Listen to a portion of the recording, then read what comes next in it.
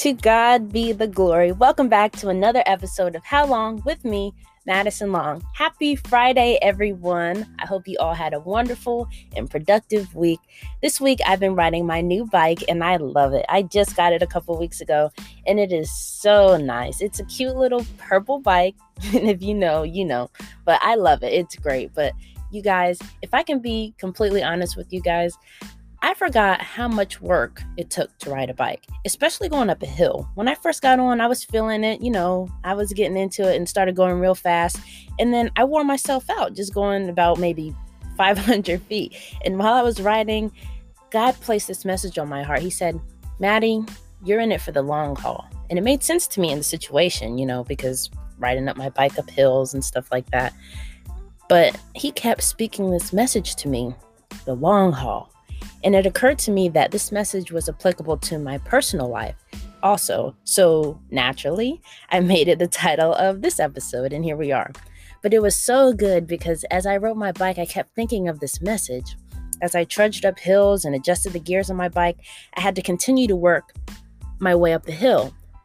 I don't know about you guys, but I love going down hills. It's so relaxing and it makes me feel so loose and so free. For my bike riders out there, do you feel like this too? And when I'm about to go down the hill, I feel so proud because I know all the work that I put in to get to the top took a whole lot of work, I don't know about y'all, but I've experienced this feeling of accomplishment before in other instances of my life after my faith was tested. And I know many of you have goals or aspirations and have achieved so much already. It is important that you remember what you've done already, so that when you go into something new, you go in with confidence and determination that you can make it out in life and in personal difficulty. Now, I'm not going to go on and on about staying on track and staying focused and believing in yourself, because I know you've heard it before and you will continue to. And it's important, but I've come to talk a little bit about the long haul that is the current condition of the Black community.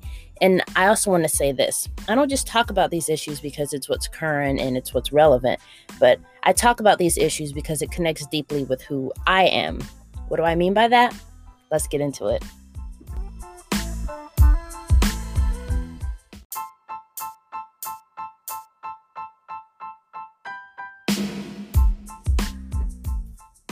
Okay, let's see. About middle school, let's start there. In middle school, I was not very confident. I was self-conscious about everything. I wanted people to like me. I wanted people to see me as somebody special. And I often felt like I should conform to the standards of others who didn't understand who I was. And then on top of all of that, I was what people like to call judgy. And you're probably wondering, Maddie, how could you be a self-conscious, judgy little girl all at the same time? Well, some people explain it like this. Hurt people, which is valid. But from my personal experience, I would describe it as a critic gone wild. I love to critique unconsciously, and I don't know what that was about, but I did it so much to the point where I was actually hurting myself and didn't even realize it. You see, I was one of those kids who had 3 or 4 teachers that took a liking to them, and for a 6th grade critic, I loved it. I loved being adored by teachers and being seen as someone special. However, they didn't see the critic in me. They didn't see how I was picking apart other people. They saw my performance as a student and how engaged I was in the classroom. Because for those who don't know, let's be honest, and still am one of those people who enjoy school. I know, weird. But you know what? Actually, I blame them because they boosted my head up. No, I'm just kidding. But as a middle schooler, I really thought I had fans. But moving along, this self-conscious, judgy little girl had very few friends, as one could imagine. She had people she talked to in class and spent time with, but no one she really connected with on a personal level. And it made me upset with who I was. I didn't know if I should have been angry at the kids or at myself. It was an internal battle with myself and my identity. And while I attended a pretty diverse middle school, I was often characterized as the girl who, quote, acted white. I think I was seen this way because like I said, I was one of those kids who enjoyed school, hung around the teachers, had the healthy lunch, and wore clothes from Justice. And if you know Justice, then you know. When other kids who looked like me, saw me, they were like, I guess to me, I felt the resentment. It was almost like their face said, "You're not one of us." And as a result, I was bullied and picked on, but I'm not going to sit here and act like I don't know what they meant by the whole acting white thing, because I do. I didn't appear to them as what it meant to be African American, and I accepted it. Why? Because I didn't know just as much as they didn't. I didn't know that my self-conscious, judgy, passionate self was not only Black, but it was me. I wasn't proud to hold those toxic traits. That's not what I'm saying. But because I am inherently African American, everything I do coincides with the experience of the skin that I'm in. And since I am older and had time to reflect on that experience, I see that these kids who bullied me had such a terrible understanding of what it meant to be African American, as if African American meant that the value of being smart or educated is not as important as having other qualities that are stereotyped of being African American. I realized that at this age, I was being told what to believe. I was taught by school and my peers how to think, and as a result, my confidence was not very high. And as my peers resented me, I resented them. I started to think people were not worthy to be my friend because of how different I thought I was, according to them. I thought no one could get me the way I wanted them to get me. Can somebody tell me who I thought I was? I thank God that I am not that 6th grade little girl anymore, because her personality was very, very toxic. I mean, I wouldn't want to be friends with, well, wait, hold on. I would, but I would try to be her friend from a distance so that I could keep my sanity. You know what I mean? But like I said, I'm so glad, like the song says, I'm so glad trouble don't last always. God has delivered me and has allowed me to come so far in terms of consciousness and confidence.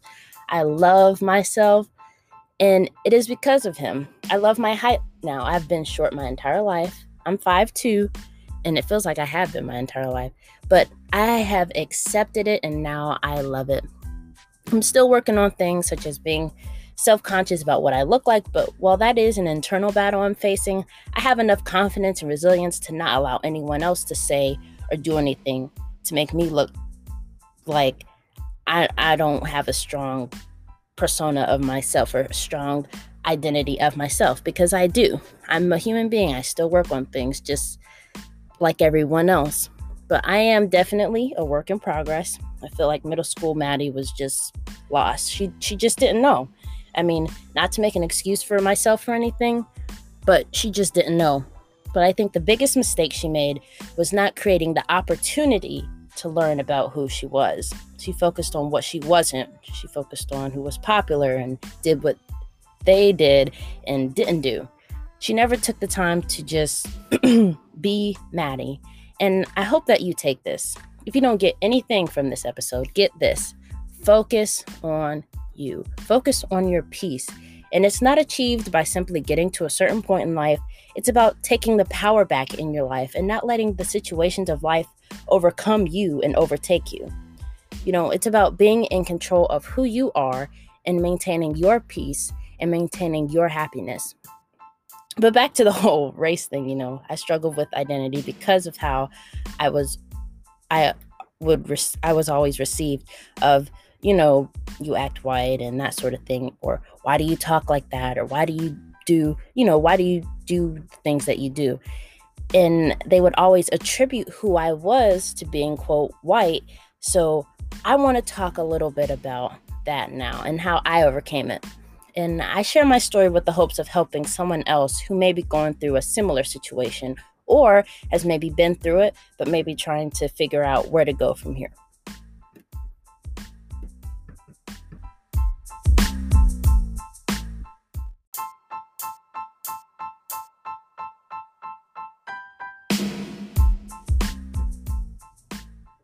I never thought being at a predominantly Caucasian high school in a predominantly Caucasian society would cause me to want to know more about myself.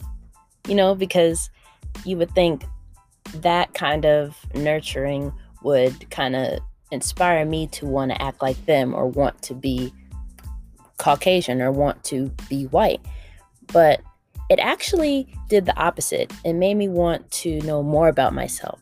And it's funny because you would think it would have the opposite effect, like I said, but it didn't.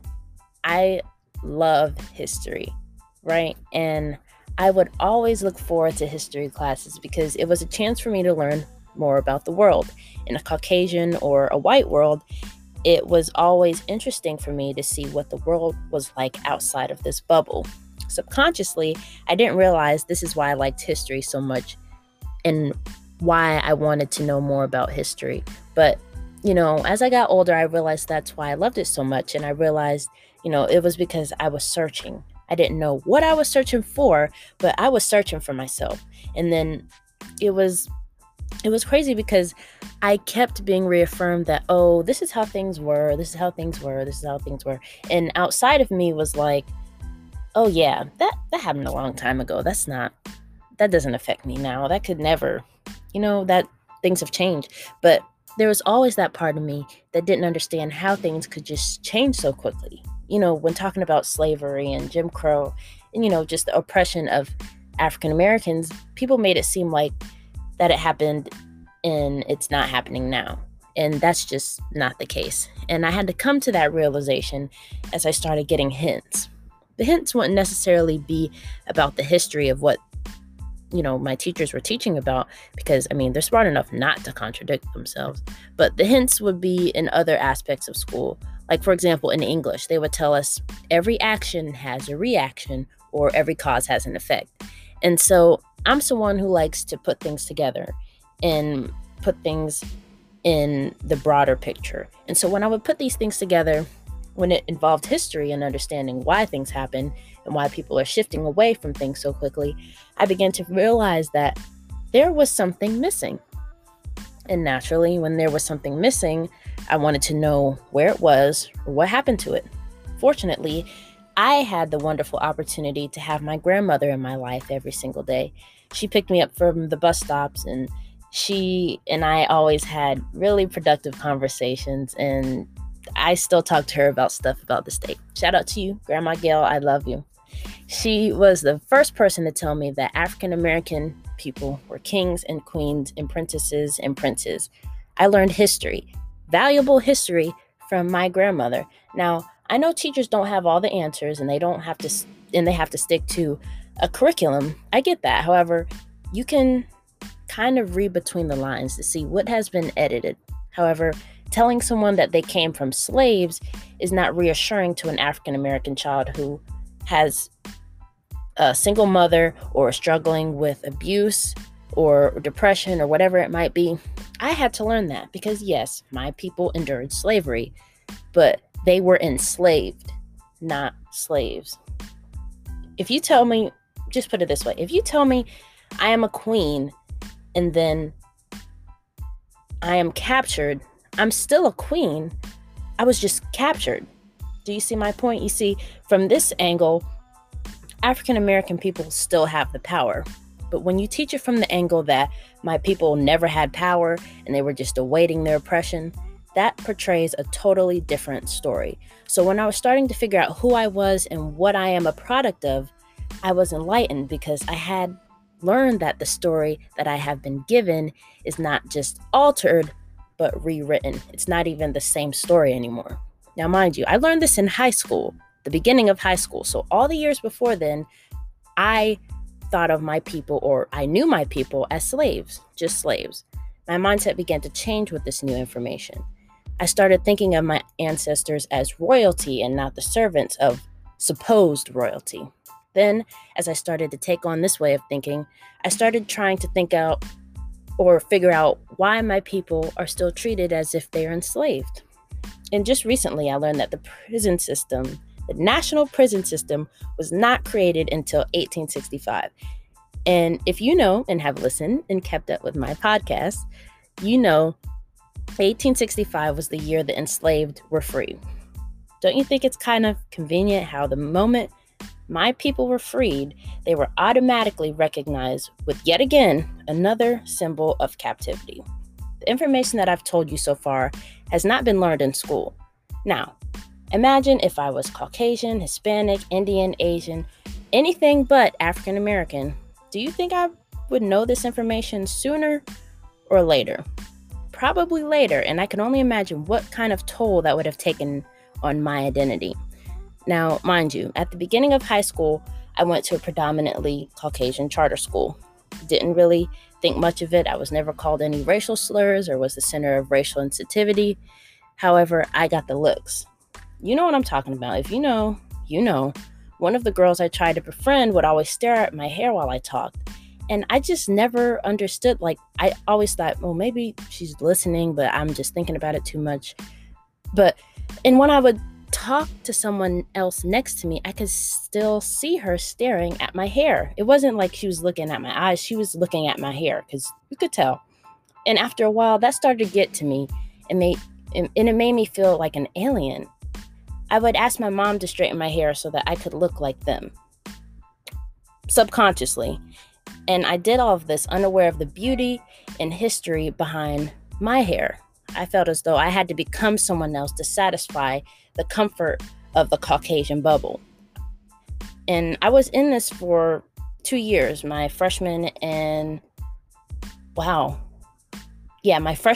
sophomore year. My junior year was the year I started to be more expressive about my blackness. I still wore my hair straight, but I was outspoken about race relations. I argued with my Caucasian peers, boys of course, and even teachers. And it was hard, being, with the teacher's pet or whatever. It was hard to argue with a teacher because in my head, they were supposed to be the voice of reason. But I had to explain to my Caucasian teachers the issue with race in America. I learned the Negro National Anthem at church during this point of my life. And when I got to school, I would write the lyrics on the board while other kids drew weird pictures and wrote strange sentences. I mean, it has definitely been a journey. I'm still trekking along, still facing challenges in life. But at this point in my junior year, I was starting to understand the struggle. I was not as educated on it as much as I thought, but the desire was definitely now beginning to form.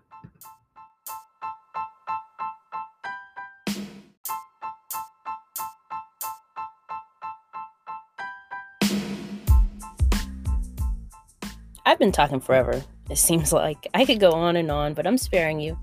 But it is so hard to convey my life to you because it's from my perspective and I lived it, and I want to allow you to hear it from a fresh perspective. So if some of the things I said didn't really make sense to you, I apologize, but just know I did my very best to try and explain it.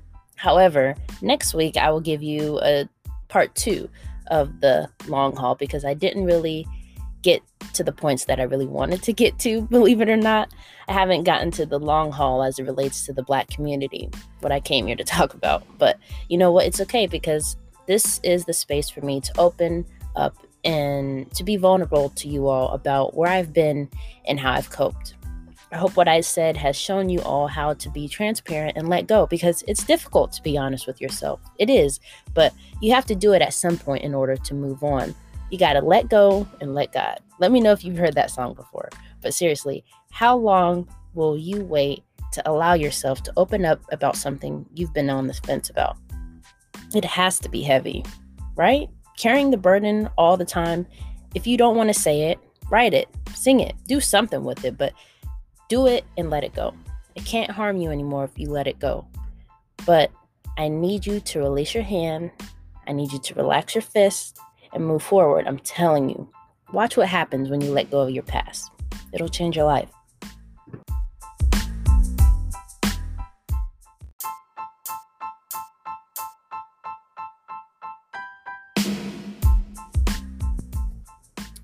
Okay, y'all, if you enjoyed this episode, let me know by DMing me on Instagram at Madison Long. That's 3 N's and 2 G's. I love you all so much. Thank you to all my friends and family and all my supporters out there who have listened in every week. Thank you so very much.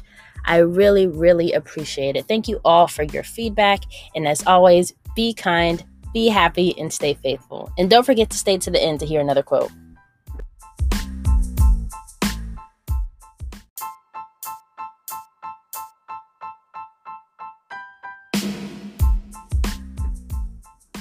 Okay, so today I have for you guys a quote by Steve Maraholi, and it goes like this. We all make mistakes, have struggles, and even regret things in our past. But you are not your mistakes. You are not your struggles. And you are here now with the power to shape your day and your future.